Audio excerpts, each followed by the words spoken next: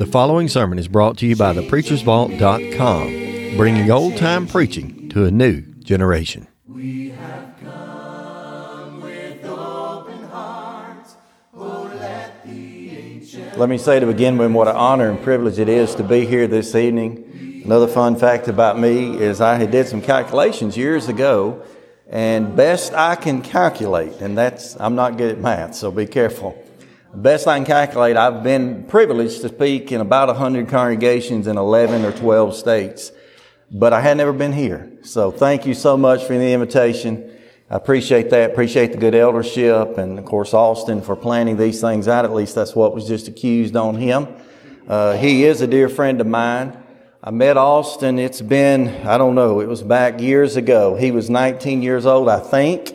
He was down at Valdosta State University. I was down that way holding what began a series of meetings. I went back several different years for different congregations. But I was holding a meeting down there at the Mount Pleasant Church of Christ, and Austin showed up on a Sunday night. And I had no idea who he was, but he impressed me that night by feeding me. And then from that point on, we've been great friends. He spent many a night in my house, slept in my bed. Well, not in my bed, but slept in a bed in my house. Let me rephrase that. And we've had a good time. We've stayed awake so many nights, and most of the time when we get together, we talk about preaching. And we talk about sermon design and delivery and that sort of thing. And it's even been accused on him of coming to the Jim Murrell School of Preaching. He used to come up and stay several days, and that's all we did. And we had a good time at that. Also, Brother Barry Grider. He mentioned I was in some of his classes in Memphis. I don't know if he realizes the impact he made. Some of the very first classes I had were what you would call homiletics classes, preacher and his work. He taught a class on New Testament sermon design and delivery, and I was a part of that. And I can remember the very first time, he won't remember it probably, but I remember the very first time I spoke at the Memphis School of Preaching, was actually a part of his class. I was assigned by drawing out of a hat the topic of hell. And I didn't really want that topic, but it's what came out. So there you go. I was assigned the topic of hell, and I got up and spoke in front of him and, of course, the group of men that were there. And he got up immediately after I did. Like you might have already figured out, traditionally he'll kind of clear his throat a little bit. And he turned around and he said, "What you just heard by Brother Murrell was outstanding." He said, "You really need to take note of that. You need to really pay attention to that. And whatever he says and does, you need to try to copy that, because that's exactly what we're talking about. We're talking about designing and delivering a sermon." And I thought to myself, Brother Grider is such an outstanding preacher. He is certainly an expositor himself. He's certainly an orator himself. But I can't imagine he would lie like he just did. But he told me later he was serious about it. And so I would just want to say thank you. That encouraged me an awful lot at a time when I could have been pretty discouraged. But thank you for that. Go ahead and take your Bibles. I know Austin told you to get over to 2 Corinthians chapter 5. In order to really set the stage, or if you will, set the table for tonight's topic, we won't be able to begin there. We will be beginning in 1 Corinthians chapter 4 and verse 2. And I've had the privilege and opportunity thus far this week, up until a point at least. I wasn't able to watch on Sunday morning, but I watched all of the sermons that have been preached throughout this series of lectureships. And I've appreciated all of them. And as best I can recall, every one of those speakers in some form or fashion got down to at least mentioning 1 Corinthians chapter 4 and verse 2. And you could quote it. I'll be reading from the King James translation tonight, but whatever you have, I think we'll find pretty much the same. The Bible says there, "Moreover, it is required of stewards that a man be found faithful." And I remember when Austin first contacted me and said, "We're going to have a lectureship on stewardship," my first thought was, oh, great. My second thought was, what will I speak about? What will my topic be? And he said, "Well, choose it for yourself." So I said, "I'll do that. I'll give me some time." And I went and looked this passage up, because immediately 1 Corinthians 4 and verse 2 is what comes to mind. And I looked at it, and it took me about a minute and a half to text back and say, "This is my topic." And what I specified to him was something to the effect of being good stewards of the mysterious gospel of Christ. Now, why would I choose that? Why would we even mention that? Well, first of all, let's define a few things that occur in verse 2 and then understand a little bit more about the context of why verse 2 was written. If you just take the words, and that's all I do, I'm a wordsmith, I study words, I love to study words. You take the very first word there, King James speak in English says, moreover. What are you saying, Paul? Paul is writing this, of course, by inspiration, and he says it is more important than anything I've said yet. In essence, what Paul says to the brethren in Corinth is, over and above whatever I've said yet, this is what is required. And he says specifically, moreover, it is required in stewards that a man be found faithful. Now, not to set up too much of the context, but you have to understand, and I know as Bible students you already do, that if you're thinking about the Corinthian letters, particularly 1 Corinthians, you're thinking about a letter that's written to a group of brethren who were in terrible trouble. As a matter of fact, depending on how you divide that out, and you need to study the book out for yourself to see this, but I see no less than, probably greater than, but no less than 16 individual sins that are occurring in Corinth, all of which they had to be corrected. In my estimation, there is no other New Testament letter that addresses such a wide range of problems and issues and sins than this book right here. And it's in the midst of this book right here when Paul is going to rapid fire, even starting from the first chapter, when he has to deal with and address their division, right here in the very beginning of that book in chapter 4 and verse 2, where Paul just stops and says, above what I've said before, it is required in stewards that a man be found faithful. And again, I think about that and I wonder, why would Paul do that? Well, of course, he does it by inspiration, but why exactly would Paul as an individual, why would he see the need and see fit to stop and to hold these brethren's minds for just a moment and say, moreover, it is required in stewards that a man be found faithful? I think it's because he understood what being faithful was. The word faithful is exactly what it sounds like. It is to be filled up with faith. It is the idea literally of that which leans upon, relies upon, and puts all of his belief, we might even say faith, in that of God and the things of God. And in this particular case, Paul says, moreover, it is required in stewards that a man be found faithful. And again, I was able to watch most of the lessons that have been delivered, save that one on Sunday morning. And I noticed that each of these men, particularly Cliff, my good friend last night, really just dove into and just defined and discussed and tried to describe exactly what stewardship was. But you know what, aside from what they've said, I'm just a simple man from a small town, and I want to help you to understand stewardship in an easier way, even than Cliff, and I would tell him that. But I want to help you understand it in an easy way, in a simplistic way. Because what stewardship really is, here's my definition. This is Jim Murrell's definition, not Webster's, not Thayer's, not Strong's or anyone else. Stewardship is allowing someone to have oversight in the absence of ownership. Stewardship is allowing someone to have oversight in the absence of ownership. And so what Paul essentially says, I'll just draw all of that out. Paul says, moreover, it is required that a man have oversight of the things of God, in spite of the fact that he has no ownership in those things, and he must be faithful in it. That is, he cannot be part-time in it. He cannot be sometime in it. He cannot be any time in it. He has to be all the time faithful in the things that God gives him. Now, most directly, and it's why I was like, oh me, when he said stewardship, most likely when you think of stewardship, and it's what you heard about on Sunday, it's what you heard about primarily, it's what Cliff got around to on last night as well. But you think about giving, you think about finances, you think about checkbooks and pocketbooks and bank accounts and such. And there's no doubt about that. There are actually 2 chapters in your New Testament wholly given over to that of stewardship. That is 2 Corinthians chapters 8 and chapter 9. Chapter 8 primarily talking about the checkbook. Chapter mind, actually talking about the checkup of the mind. And that is making sure that we give our time, our efforts.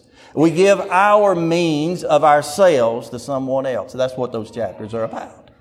But I think about that and I wondered at that time, especially again when Austin assigned the major text or major theme, I thought about those words of Paul, 1 Corinthians chapter 4 and verse 2. Moreover, it is required of stewards that a man be found faithful. What are you talking about, Paul? Why are you writing those words? Well, this is where context comes in. This is where I wish we could discuss much more context, but we at least can back up to the very first verse of this chapter, 1 Corinthians chapter 4 and verse 1. And look at what he says. He says, let a man so account of us as ministers. Now that word means those who labor, those who put effort into, literally those who raise the dust. As ministers of Christ, and watch this, the stewards of the mysteries of God. So when Paul writes this in 1 Corinthians chapter 4 and verse 2, Paul is not yet talking about any man's pocketbook, any man's finances, any man's giving, any man's contribution. He's talking about what a man would give in order to share what he calls the mystery of God. You mean, Paul, that it is required of me that I be found faithful as an overseer of that which I do not have ownership concerning the mystery of God? Yeah, that's what Paul means. Now there's a problem. What in heaven's name are the mysteries of God? What in the world is he talking about when he describes the mysteries of God? You see, if you want to put something down, many of you are writing outlines, and I much appreciate that. If you want to put something down right here above this text that we've just looked at just for a moment, 1 Corinthians chapter 4, verses 1 and 2, you could say that this is that mystery as it is being expressed. Paul is expressing here, just saying right out of the gate, gives no clarification, no explanation. He says there is a mystery here that you ought to take stewardship over, and you had better be faithful in it. That's what he says. Now, this is where typically I do not flip nor flop, but we have to again to set that table. Take your Bibles, turn with me to the right just a little bit, over to the book of Ephesians. You're in 1 Corinthians. That's one of Paul's earlier letters. That'll matter when we get a little farther into this. One of his earliest writings of Paul being 1st and 2nd Thessalonians. Next earliest writings being 1st, 2nd Corinthians and Galatians. But go with me to the book of Ephesians. When you get there, go to Ephesians chapter 3. Ephesians chapter 3. Notice with me beginning in verse 1. And as I was driving over here, I kept listening to this text over and over again because I'm dyslexic. You're about to figure that out. I actually don't read. But I was listening to this text over and over, and I kept going back to this text and thinking, boy, I wish I had time to say this, and I wish I had time to say that. Which, let me pause. Did you tell them to bring a sandwich? That's Austin's fault, not mine. I told him to tell you to bring a sandwich. All right, but anyway, Ephesians chapter 3, beginning in verse 1. And I want you to look for the word mystery right here. And particularly, I'm going to bring out some words that I promise you won't see in your text, but are definitely there and important. Here it says, for this cause I, Paul, the prisoner of Jesus Christ, for you Gentiles, if ye have heard of the, underline this in your mind, if not with your pen, have heard, I'm in King James speak, of the dispensation of the grace of God, which was given to me word. How that by revelation he made known unto me, watch this now, the mystery as I aforetime wrote in few words. Now, many commentators argue over this and say, well, did Paul write a letter we don't have? What is Paul speaking about? What is Paul saying? I've already told you about the mystery here in a few words. There are two ideas that I would believe. One is that you go back to chapter 2, so just right across the page and up it a little bit. Go back into chapter 2 and you examine basically verses 11 through the end, and you learn an awful lot about the mystery. However, he hasn't used the word mystery as of yet. Another thing that I would aspire to, and I would encourage you just to consider, is that when Paul says here, I wrote to you about this mystery in a few words, I think he meant a very few words, because I think he had in his mind at least, whether it was a major reference or not, 1 Corinthians chapter 4 and verse 2. Again, the Apostle Paul writes the book of Corinthians, as we know that, the first letter to the Corinthians. He writes that many years before he writes to these brethren at Ephesus. And so maybe Paul is saying, I'm going to mention something here right now and start to expound on something here right now that I told you about, not necessarily you, but as the letters are being circulated, as I told the brethren in Corinth about, and I told them that they had to, quote, moreover, it is required in stewards that a man be found faithful. And the reason I said that, 1 Corinthians chapter 4, not verse 2 as we know it, but in verse 1, is because I wanted to share with them the mysteries of God. Now, in explanation, keep up the reading, Ephesians chapter 3 and verse number 1. Or verse 2, if any of you have heard of the dispensation of the grace of God, which was given to me to you word, how that by revelation he had made known unto me the mystery, as I wrote unto you in a few words. Verse 4, whereby when you read, ye may understand my knowledge. So Paul says, I had some knowledge about this, and the knowledge that I got came from God, came from revelation. In my knowledge, in the mystery of Christ. Make another layer. Paul said to the Corinthians, this is the mystery of God. Now he says to the Ephesian brethren, this is also the mystery of Christ. Paul, are you talking about two different things? No, sir. I'm making reference to the fact that God and Christ are equal, and I want you brethren to remember that. That's what he's saying. Now you keep up the reading here in verse 5 of chapter 3 of Ephesians, which in other ages was not made known unto me, but the sons of men, but is now, look at that next word, revealed. That word revealed means to unfold or to take the lid off. That was revealed unto this holy apostle by the prophets and the Spirit, that, verse 6, in order that the Gentiles should be, watch that word, fellow heirs of the same body, watch the next phrase, and partakers of his promise in Christ. How is that, Paul? By the euangelion, by the gospel. Paul said, I'm going to share the mystery with you. It's not a mystery of God alone. It is also a mystery of Christ. And the way I'm going to share that gospel with you, to share that mystery with you, is I'm going to share that gospel with you. And the gospel that I'm sharing, he's already told them, chapter 2, 11 and following, here in the beginning of chapter 3, I'm not just sharing with the Jews alone. I'm sharing with the Gentiles. Now, I don't know if you can see this. You see right there on the back of my shoes? Can you see? That's joy bells, folks. That gets my joy bells ringing.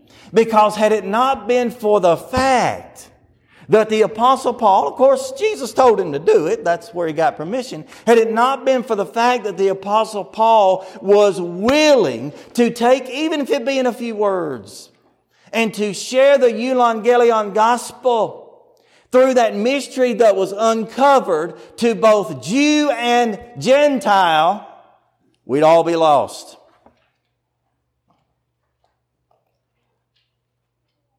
We would all be lost. What do you mean, Paul? Keep up the reading here. Verse 7, wherefore I was made a minister, according to the gift of grace, and God given to me the effectual working of His power, His dunamis. Now that's a power that does not tear down, it builds up. Verse 8, unto me, for I am the least and the least of all the saints. Now, the Greek right here, and I don't need to get into too much of this, so I can't cross it without saying it. Paul said, I'm the leastest of the leastest. That's literally the Greek word. I'm the leastest of the leastest. But God gave me this message. God showed me this mystery, and I'm showing you. Unto whom I'm the least of all the saints. And this grace is given to me, watch this, that I should preach among the Gentiles the unsearchable riches of Christ. Verse 9. For I make all men to see what is the fellowship of the mystery which is from the beginning and hath been hid in God, who created all things by Christ. And you've heard these next few verses. To the intent that is now the principalities and powers in heavenly places might be made known to the church the manifold wisdom of God, according to the eternal purpose which He hath purposed in Christ Jesus. Now, I'm going to read and stop right there. The Greek language here, if you want to break the paragraphs down, Ephesians chapter 3 goes verse 1 stands alone. Goes verses 2 through 8 is a sentence, but it is a part of a Greek paragraph that actually goes from 2 to 14. But we're going to stop at 11 because I can't read no more. But the point's made. Paul said the unsearchable riches of Christ, that which was part of God's eternal purpose, has included both Jew and Gentile. Now, when Paul said that, there were many Jews whose necks snapped. They got angry. They boiled over. Many times the reason Paul was run out of cities and beat like he was is because he simply stood up and said, hey, God loves the Gentiles. No, you don't say that. But the beauty of all of that is that we're included in that number. No matter which side we fall on, we today have the ability and the opportunity and even, yea, the privilege of being part of the mystery of Christ. Much more I'd love to say. But I want to tie something together for you now, and then we're going to jump to one more text and sit down.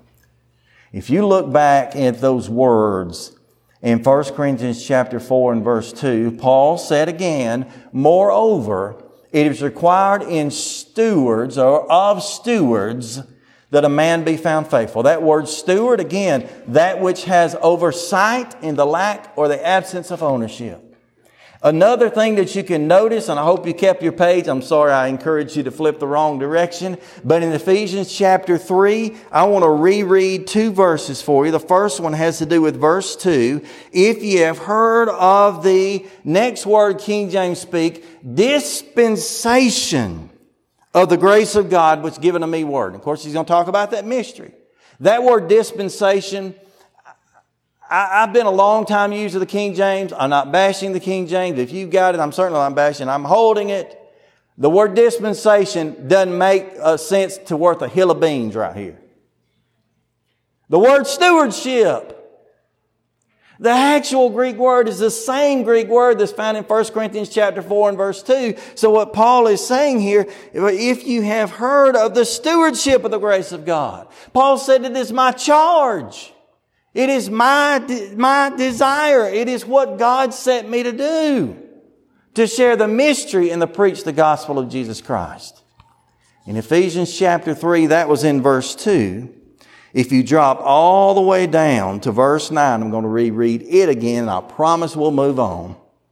And to make men see what is the fellowship of the mystery from the beginning of the world, which was hid in God who created all things in Jesus Christ. King James speak does not even bring this phrase out, but it's in, I'm making up a number, okay, my disclaimer. It's in 78% of all manuscripts.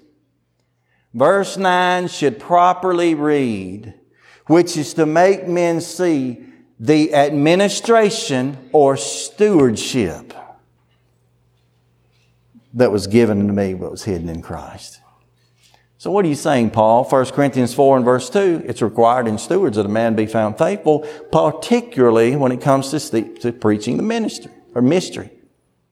Here in this context, Ephesians chapter 3, what does Paul say? Paul says, let me tell you all about the mystery, and let me point out verse 1 and 9 to sandwich it in. It is my stewardship. I am set to administer this. I'm not in charge of it. I don't own it, but I do oversee it. And Paul preached the gospel. So 1 Corinthians, that text, chapter 4, is the expression of the mystery. This idea right here that we've just seen in this text is not the expression of the mystery, but yet the explanation of the mystery. And then here we are.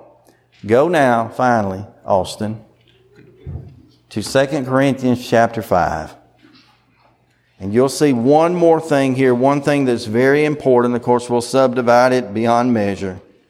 But I want you to know this is the exemplification of the mystery. How does Paul set himself as an example of what the mystery of God should be doing, not just in his life, but in mine? How is it that you and I today, who are a part of the gracious mystery that was once hid called the church, who have been included in the possibility and the opportunity of salvation by the shed blood of Jesus Christ, how and why is it today that you and I still should be taking part in the stewardship of that mysterious gospel? How is it? I think one way to learn is by the example of men. And one way to learn better than anything is by the example of what I believe, my disclaimer, is the greatest Christian missionary who ever lived, save Jesus himself. The Apostle Paul was responsible for starting more congregations. And I think even though he took no claim to it, indirectly if not directly, for probably baptizing as many souls as anyone who has ever walked on the face of this earth.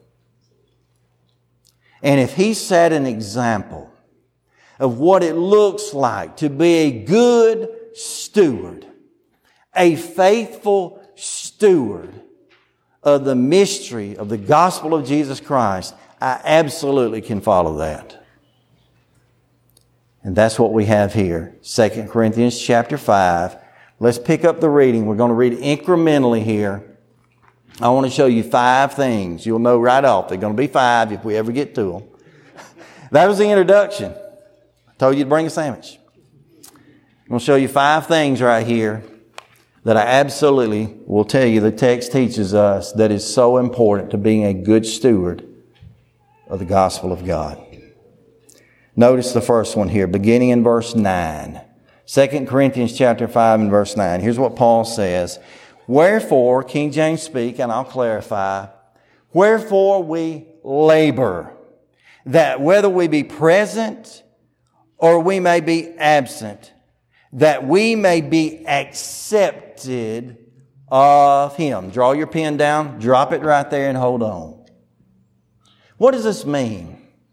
Number one, I want you to understand what this mysterious gospel will do, what the mystery will do, and that is for Paul it was, and for us it ought to be, a compelling mystery. This mystery to him and us ought to be a compelling mystery. Again, to reread that verse, he said, wherefore we labor. Now the word labor in more modern translations, New King James I believe, New NASB as well, ESV I think the same. All carry with it the idea, and I think correctly so. He says, wherefore we take aim. Wherefore we set our focus. Wherefore we fix our minds. Wherefore we move our hearts. Wherefore we nail our feet to the ground. Now I don't know what exactly happened here. I do know, as being a student of the Bible, as well as I know you are as well, if you read the Corinthian letters, 1 Corinthians, 2 Corinthians both, oftentimes you'll find the Apostle Paul answering questions that sometimes we don't even have the question. He'll answer a question, but we don't know what the question was. And I remember at Memphis, you remember this, why you're laughing. Brother Moser took us through and said, I think the question, he's just rough on us. Well, you didn't have the questions. But let me show you how this works. If I just out of the blue turn to Brother Grider and say, I think after a while I'll just head on home and try to get a nap. And you didn't hear him ask me a question, what might he have asked? So what do you plan to do after you leave here? That fits. We don't know what Paul was asked, if Paul was asked anything. I would suggest right here in this verse, 2 Corinthians chapter 5 and verse 9 beginning, Paul was asked something to the effect of, Paul, why do you work like you do? Why do you labor? I'm using King James speak. Why do you labor so hard? Paul, why is your aim set like it is? Just fixed, just tight upon God, and you never seem to waver and you never seem to falter. You say, why do you say that, Jim? I can't say it from here. But if you go back across the page, we won't do it. But if you go back across the page and you read particularly chapters 3 and 4, and you trail right on down through the first part of this chapter, chapter 5, you'll find Paul talking about all the terrible things already he's endured, and all the trials and troubles the brethren are enduring, and how hard life is and how difficult it is, but him continuing to come back to say, you know what, and this is what he says in the first part of chapter 5, he basically says, I'd just soon be dead. I'd be fine if I was dead. I'm okay with going to heaven. It's like he talks about in other texts, I'm in a strait betwixt two. Paul says, but in spite of that, I stand here and I labor among you. Whether I'm present or absent, I labor here among you. Why is that, Paul? So that I may be pleasing of Him. It's a compelling mystery. The gospel that he's sharing is so compelling, so drawing, so pulling on Paul that Paul says, regardless of what happens in my life, how difficult life can get, how strenuous it can be, I'm going to labor for Him, and I'm going to work to the point that I please Him and not anybody else. Why is that important? Even in Paul's day, as well as in mine. We're not always going to please everybody around us. How many of you have ever pleased everybody every time, all the time? Just stand up. I want help. I need help. Because I hadn't done it. And if you've ever done, and this is what this gets down to, if you've ever done evangelism, I realize Robbie episode skin a cat up there. Okay, I got that. We're doing it different. But if you've ever been involved in any form of evangelism, whether it's knocking on a neighbor's door coldly, or speaking to a coworker or a classmate, or talking to your own child, if you've ever done that, you know there are instances where you can't please those people. We'll use the cold door for an example. You go up to a door, you knock on the door, they're aggravated you there, they open the door, what do you want? Well, I'm here, we're with the Riverbend Church and we're having a lectureship and I just want, if you want to study the Bible. No. Well, if I could just have it. No. Well, I'm sorry. I didn't mean to offend you. Well, you did. Now, they may not go that far, hopefully. You ain't pleased that fella. You ain't pleased that lady. And if she's told you to get off her porch and to never show back up, and she doesn't care, she's ready to, as Brother Kate should tell us, to go to hell like a gentleman. If they'd have told you that, makes no difference. Why? I ain't trying to please them. Now, I'd like to save them. I'd like to share the gospel with them, but I'm not trying to please them. And Paul says, wherefore we labor, that whether I'm present with you and working along with you, and we're working together as Christians, or whether or not I'm absent, I'm just dead or in prison, makes no difference, because I'm here to please Him. Now ask yourself a question before we go any farther. Am I ready to please Him? Every aspect, every phase of life, I've got to be ready to please Him. That's compelling. That just within itself, to see a man like Paul and to see the way that we could be as good stewards of the mysterious gospel of Christ, that within itself is impelling. It's intriguing. But there are two things here. Because Paul not only is compelled by the requirements that are laid out, and that's what this is. Because if you turn this thing over, James Rogers, I don't know if you know James Rogers. James Rogers uses big words. He's a country boy, but he uses big words. You know James Rogers at least. He's talked about the antithesis. What's an antithesis? It means flip the coin over. The back opposite. He talks about the antithesis. The antithesis of what Paul said. I know what we read. Wherefore we labor, that whether be present or absent, we might please Him. The antithesis is, if I'm not laboring, if my aim is not fixed, focused on God, I ain't pleasing Him. Now I'm okay with not pleasing you or you or you. But I've got to please Him. That's the requirement. But there's something else compelling about this next verse. It's not just the requirement that's so compelling, it's the reward. Now look at it. He goes on here, verse 10. He says, for we must, what's that next word? Say it out loud. All. A-L-L, all. What do we learn? You can't get any aller than all. If I tell you I'm going to give you all my keys and I take just one key off, I didn't give you all. For we must all appear. What are you saying, Paul? For we must all appear before the judgment seat of Christ, that everyone may receive the things done in his body according that he hath done, whether they be good or whether they be bad. What are you saying, Paul? He said, I'm compelled by the reward that is at hand.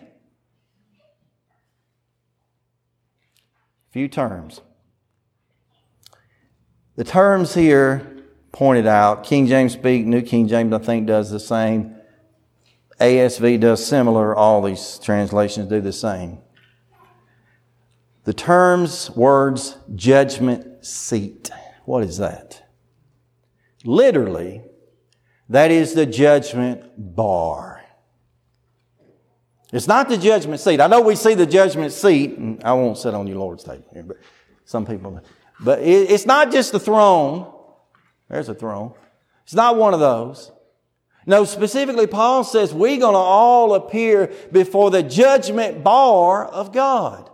You've heard people talk about raising the bar, setting the bar high. If you're setting a goal, you set the bar at a certain level and you reach for the bar and you try to get over the bar.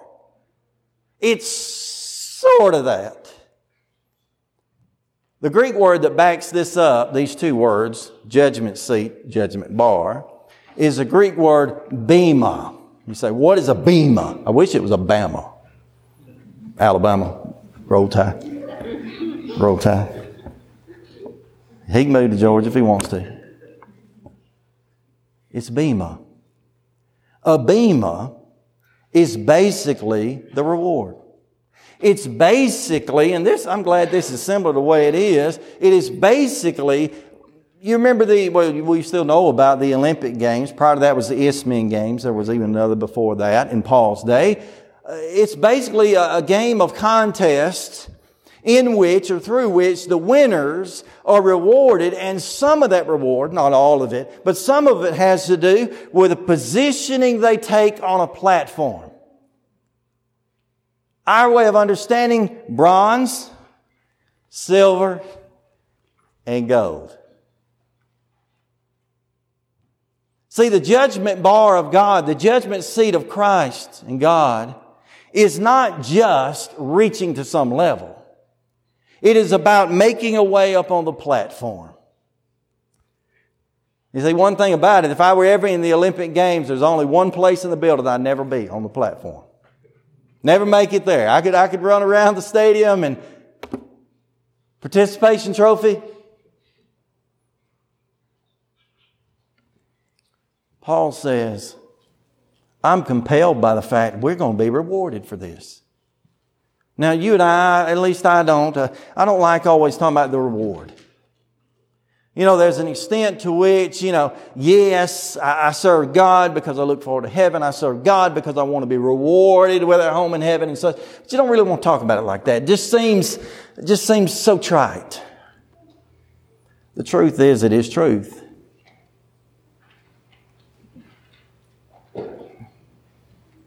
Do I flip? Let's flip. Hold your finger, pen, marker here. 1 Corinthians chapter 2 or 5. And go back with me to where? If I remember, that'd be great, wouldn't it? 1 Corinthians chapter 9.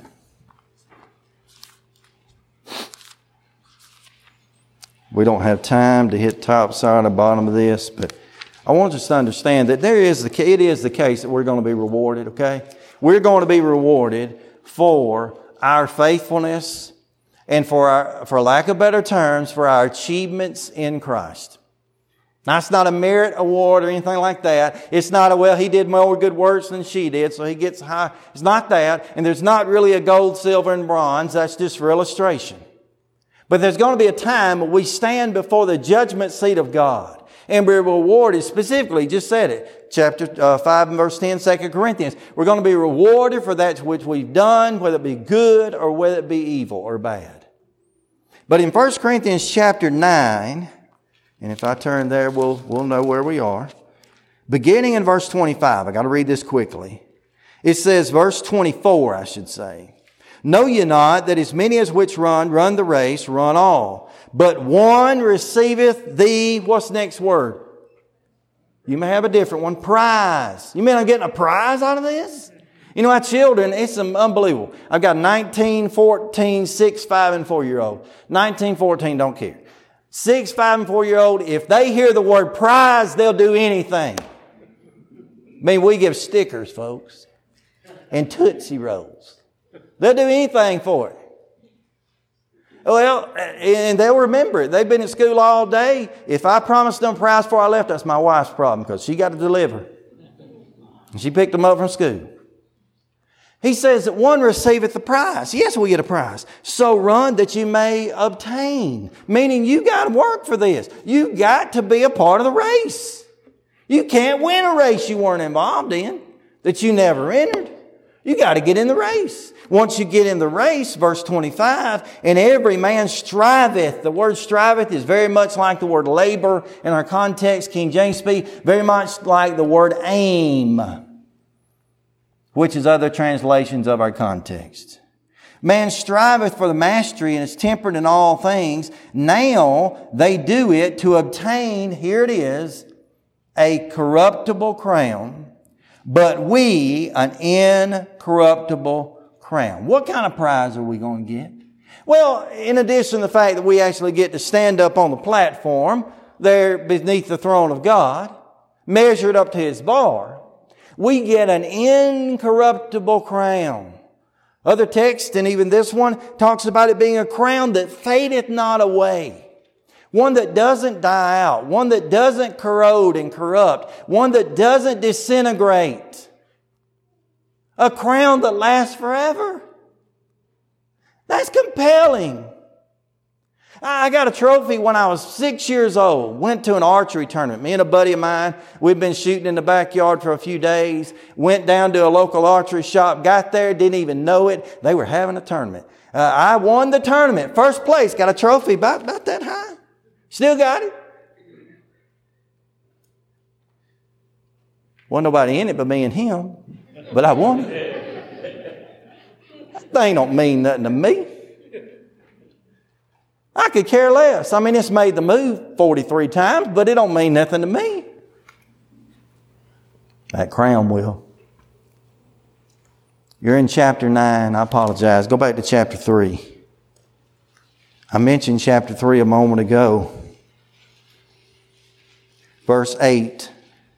Now he that planteth and watereth is one, and every man shall receive, watch this, his own reward according to his, what's that word? Labor. Again, same translation could say, according to his aim.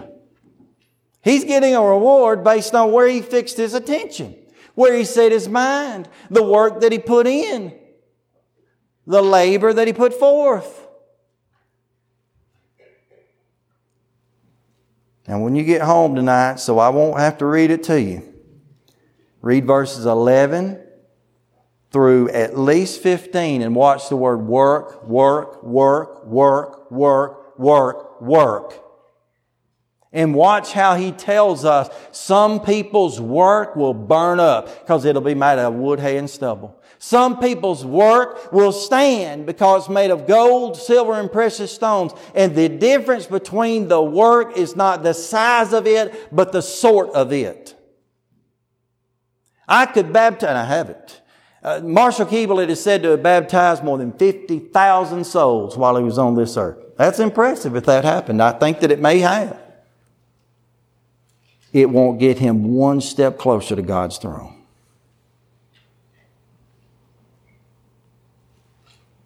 But the sort of work we do will. Back to our text, we won't leave again. 2 Corinthians chapter 5. Moving on. not only is this a compelling mystery, secondarily, verses 9 and 10, that was that. Verse 11 says it is a convicting mystery. This word convicts me. Now, I don't know if you understand the word convict. We think about convicting and we think about convict. We think about someone who's convicted in a court where they say guilty as charged. Go and serve your time in prison or probation or whatever the mix of both. Convicting is not really that in Bible speak.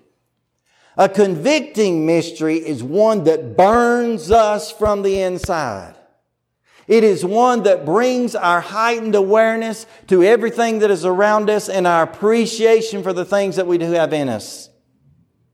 And verse 11 says, watch this, very common verse, most familiar verse of the text. Knowing therefore, underline the next word, knowing therefore the terror of the Lord, we persuade men. But we are made manifest unto God, and I trust also are manifest in your consciences. Paul, why do you work so hard, Paul? Why are you even sharing the mysterious gospel of God? Well, one, because it's compelling to me. There's a requirement, there's a reward. Also, because it is convicting to me. Knowing therefore the terror of the Lord. Think about that terror. Many ways you could break this down. I won't try to do so in the next hour and a half that I have. You laughed at least. What's the terror of the Lord? Well, in essence, to boil it all down, run it through a funnel and strain it out, it's His judgment. It's the form of judgment that God uses. Now, God, and to be caught in the hands of an angry God, we're told in Scripture, it is a terrible thing. It's an awful thing to be caught in the hands of God, particularly to be caught in God in judgment, and particularly be caught before God in judgment if I have not done whatever He required of me, which in the context already is work for work for work. Not to work through merit, however, but just to work, as Paul said, remember, to be accepted of Him. The terror is His judgment, and most often that comes out in a place called hell. Now, I've actually got some acquaintances. I can't call them friends so much. But I have acquaintances who would call themselves gospel preacher. I have to remove the word gospel from before their name. Who do not like, or maybe even in one case I can picture and think of the man, will not preach on hell. In spite of the fact, Paul says, I know the terror of the Lord. And because I know the terror of the Lord, Paul said, I persuade men.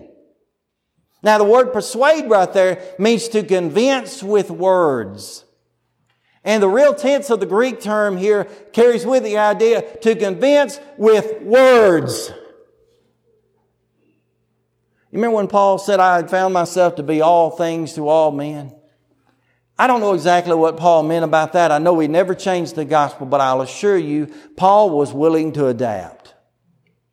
And like I've learned to do and had to do a few times, and although to begin with I was somewhat ashamed to do, I have no shame at all anymore in doing so. If it takes it, I will beg you.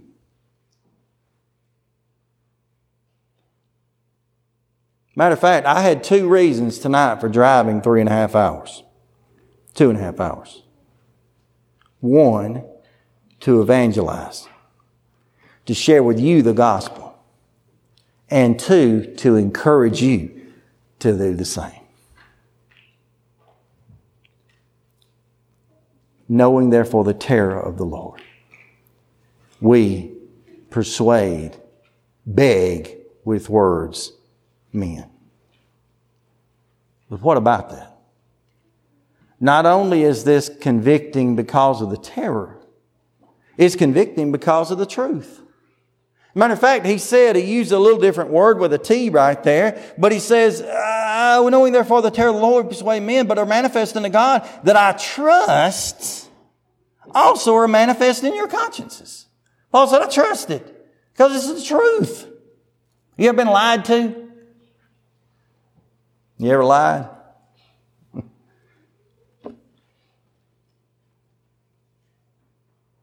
God hadn't. Is hell real?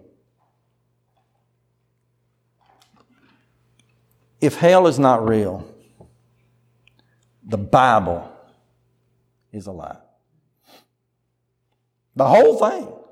I mean, every bit of it. I got New Testament in my hand. You got New and Old, cover to cover, leather to leather.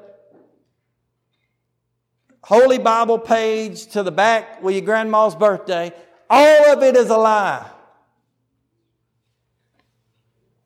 If hell's not real. If hell is not real, Jesus was a farce. I've had people before argue, I don't really think hell's an actual place. What? Do you believe in Jesus? Because if you believe in Jesus, you better believe in hell. You know who the biggest fire and brimstone preacher of all time was? It ain't Barry Grider. He's a nice guy. Doesn't make any difference though. Jesus. In Mark chapter 9, Jesus illustrated hell by saying, if it means you staying out of that, you better cut your hand off. You better pluck out your eye. You'd be better off to go to heaven missing an eye and missing a hand than to end up in hell. I've been questioned a few times over the years of people who said, well, his preaching's a little rough, a little negative, and, he preaches on hell a little bit too often. And, do say. I would rather scare you into heaven than swoon you into hell any day. As a matter of fact, any sermon that you ever hear is positive. So I don't like his negative preaching. He ain't preached a negative sermon if it's biblical. Because to preach to a point to keep someone out of hell is positive. Knowing therefore the terror of the Lord, we persuade men. It is a compelling mystery. It is a convicting mystery. It is what's my word? I got to find it on the page. It's in the text. Constraining mystery. It's a constraining mystery. You keep up the reading. We just read on through to get to it. Wherefore, verse 12, we commend not ourselves again, but we on occasion to glory on behalf, that you may have somewhat to answer, of which glory and appearance is not of heart. Whether we be beside ourselves, that word beside ourselves, where we get our English word ecstasy. Paul said, I may be blooming crazy mad. But if that's the case, it's for God. Verse 14, for the love of Christ constraineth us, because we judge that if one died for all, then all were dead. And, verse 15, that he died for all, that which should live henceforth should live in themselves, but unto him he died for them and rose again. Verse 16, add to it, he goes on, henceforth, or wherefore henceforth, when see no man after the flesh. Yea, though we know Christ after the flesh now. Henceforth we know him no more. What's being said there? Confusing to me, but here it is. Paul said the love of Christ constrains me. The word constrained means to lock arms around and hold on tight. Matter of fact, it's in a tense of the verb right here that's used that says that his grip of God and the love of God is squeezed around him again and again and again and again. You know, one thing I've noticed about having children from this age to this age is the little ones still, and even these when they were small, if I wanted to hug them as their daddy, I could. I could just run up and grab them, pick them up off the ground, and their little legs would kick and squirm, and they couldn't get out.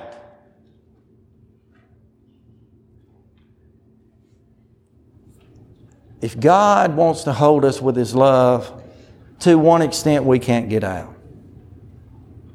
Romans chapter 8, all these things, of love and all these great things of love, no man, we can't escape in that. With the exception of when we get grown, we can get away.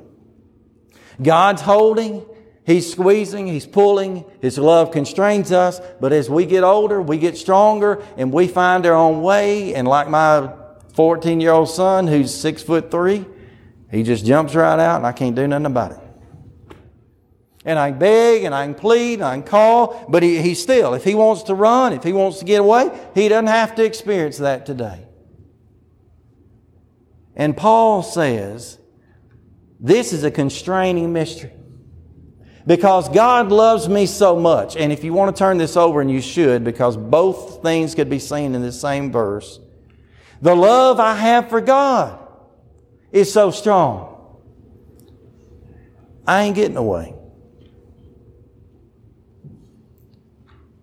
I tell my young ones, when we're out and about, especially the 4-year-old, she's something. I say, hold my hand. And she'll hold on pretty good, but she won't hold good as I do. But us holding to each other is what keeps her out of that street. Yeah. When you hold on to God, because He's already doing what He can to hold on to you, you ain't getting out in the world. He's the love of Christ constrains us. To what point, Paul? We read on to verse 15 and 16 for this. To the point, to the absolute point that I do not see men any longer, quoting a hymn, verse 16, after the flesh. Folks, we've got to be willing. I've got to be willing. I've got to be willing. You do whatever you want to. I've got to be willing to carry the gospel to the world, to those around us that are lost, those who are facing the terror of the Lord and do not know, because I'm compelled, because I'm convicted, but because I'm constrained and I see no man after the flesh. Do you know why so many in the world, in the community of Dalton, Georgia, are lost? You say, well, they had never been to church. Most cases, we hadn't been to them. And in most cases, we hadn't been to them because we're looking at the flesh. And you, like I have too many times, are making subconscious decisions in an instant over whether or not I think someone deserves to hear the gospel or not. They don't look like I do. They don't smell like I do. They don't dress like I do. They don't live like I do. They don't talk like I do. They don't think like I do. Of course they don't think like you do. I'm glad they don't. There are people who are dying and will stand in front of a God in that judgment seat right before it, as we would. That'll stand in front of God in judgment, and they'll have to face a God they've never known because of me. Because I'm looking at their face. Because I'm making a judgment. Because I'm deciding whether or not that person deserves me to stop today and invite them to study, or invite them to worship, or invite them to even think about God. That's me.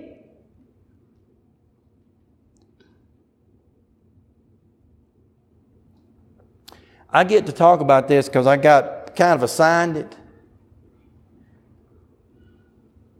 If I don't watch myself, If I ended up dying tonight, I'd be on a pine knot splintered board sitting in hell over this right here. Because we got to stop seeing people after the flesh. I've got to start seeing people as people who need the mysterious gospel of God.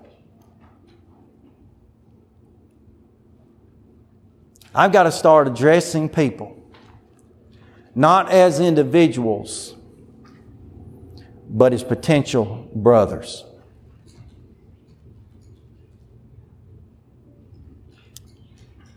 And I've got to start loving them. There's two reasons why we don't, I'll use the term from, I think, Robbie's, share the gospel.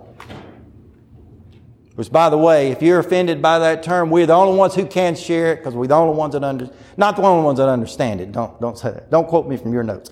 We're the only ones at this point that are willing to share it. Maybe that's the word. That'll work, I guess. You can't save somebody with a gospel that ain't the gospel. Paul said some preach another gospel is not another gospel. But it is another gospel. There's two reasons. Either one, we don't love them enough to tell them. Or number two, we don't believe it ourselves. Because if I honestly believed that without obeying the gospel of Jesus Christ, that the only option available is an eternity in hell, I'd tell everybody I knew. If I really believed it, I'd tell everybody I knew.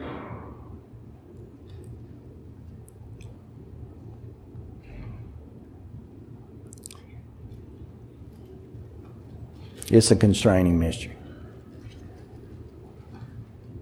I'll give you the last two.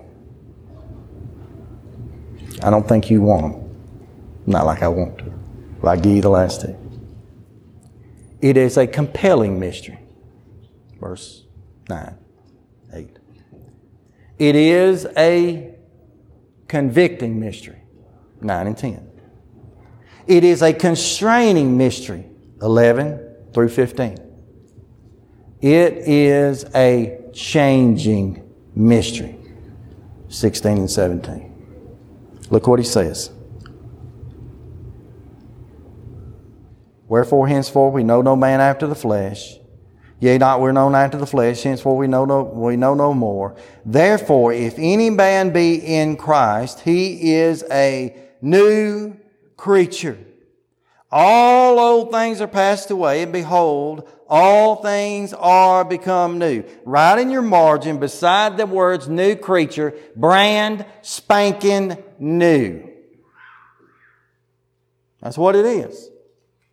Somebody says, well, I get so nervous and I get anxious, and if I were to try to talk to somebody about the gospel, maybe Paul could do it, but I can't do it. Are you a new creature? New creatures do new things. New creatures have new beginnings. It's a changing ministry. And then finally, here, the very last, and trust me, we skipped about 25 minutes. It is likewise a connecting mystery. Because Paul says right here, verse 18, listen, you'll hear it. You just hear it. I'll emphasize, but you'll hear it. And all things are of God, who hath reconciled us to himself by Jesus Christ, and given us the ministry of reconciliation. To wit, that God was in Christ reconciling the world unto himself, and not imputing their trespasses unto them, and hath committed unto us the word of reconciliation. Verse 20. Now we are ambassadors for Christ, as though we of God beseech you by us, we pray you in Christ's stead, be ye reconciled to God. What did he say? Reconciled, reconciled, reconciled, reconciled. He said we need to get to a place in our lives, Paul says by inspiration, where we are willing to understand that God's entire goal is to reconcile, where I use the word connect us to one another. How did all this start? This started with Paul saying, moreover, it is required in stewards that a man be found faithful. Why do you say that, Paul? Because of the mystery of God, verse 1, 1 Corinthians chapter 4. What do you mean by that, Paul? How can you possibly explain that? Well, Ephesians chapter 3, verses 1 through 11 tells us the mystery of God pertains to the mystery of Christ, pertains to the gospel of Christ, pertains to the bringing together, the joining together, the connecting together of both Jew and Gentile in one. And Paul said above all of those texts there, including this one, I desire to be a good steward and to put my aim, my fix, my focus on the carrying the gospel to everyone who's lost.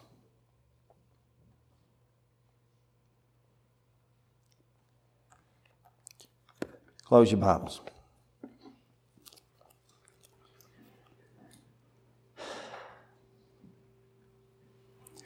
I want you to imagine for just a moment. Fictitious situation. Imagine that you are good friends with the governor of the state of Georgia. I don't even know who that is. I didn't know who our governor was until a few months ago, so I got to be on TV all the time. Imagine you're good friends with the governor of the state of Georgia. Such good friends that on occasion, as you're driving to and from places you go, you happen to go past the Capitol building and you go in and visit in their office. And you sat down in his office one day. It's a he, right? It's a he. You sat down in his office one day and just as you get ready to leave, he looks at you and he says, can you do me a favor? You're headed back toward Dalton, right? Yeah, toward Dalton. Can you do me a favor? I've got this paper here I need to carry. Here's a paper. I got this paper here I need you to carry for me. Need you to be real careful with it. I need you to carry it by so-and-so prison on the way back to Dalton. Just need you to drop it off. You can drop it off the front gate. Tell them it's for the warden. It's extremely important to get there today. Just carry this sealed envelope with this paper in it. Carry it back. It's actually very important. Just drop it off there at the prison before you get home. You say, okay, that's fine with me. And you're curious and you get to think about it. You say, you know, what in the world could that be? I don't know what that was. And you get on the interstate. I don't know if you get on the interstate. I was on 75 for just a minute, long enough. And the traffic's backed up for miles. And your phone rings and it's your spouse. And they say, hey, can you pick up a loaf of bread and potatoes and milk and a stick of butter? And, for you, I'm running late, but I'll do that. You get home, you come in, you throw your coat off, you eat a bite of supper and crash in bed. You get up next morning, you're sitting there, you're reading the newspaper, scrolling through your phone, checking Facebook. Scrolling through your phone and drinking a cup of coffee. And you see the headline. So-and-so executed last night, midnight, so-and-so state prison. And you remember that jacket. And you get that jacket. It ain't none of your business now, but you pull that thing out and it says, oh, pardon. I said, boy, it's a good thing that'll never happen. It happens every single day of my life. I've walked around so many days with my favorite Bible in my back pocket and walked past people by the dozens who I know the truth. I know the odds. I know what the Lord said. They're part of the few that's going to find it. And the only opportunity, the only chance they've got is me being willing to take this pardon right here and to share it with them. And I'll only do that if I'm a good steward of the gospel of Christ. I came here tonight for those two reasons I mentioned. But I want to do the main one. I came here tonight. I don't care what you think about this attitude, this mindset. But because I've looked into here, and on every page, God has told me, as a human being and a Christian, that I need to save souls. And I know I can't do it by myself. Matter of fact, I know I can't do it at all. But I'm blessed to have a copy of the book of the God of the universe who can. I know it's Wednesday night. I know I can't tell you what time. It's late. And I ain't eating no supper either. But I know I'd stay the rest of the night and the rest of the week if I thought I could take one thing out of this book and save your soul with it. If I thought for a minute that I could read to you one verse, just one verse, and you would say, that is it. That is what it's all about. That is what I needed to know. That is what I needed to hear.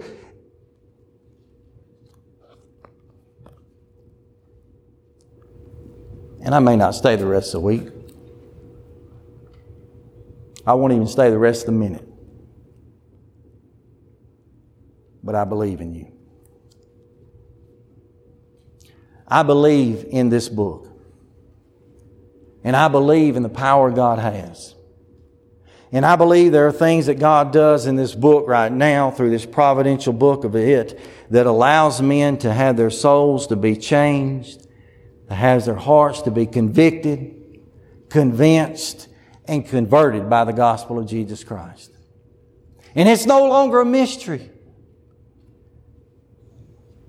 And I don't want to stand in judgment. Save I could say, I've been a good steward of such. So I invite you.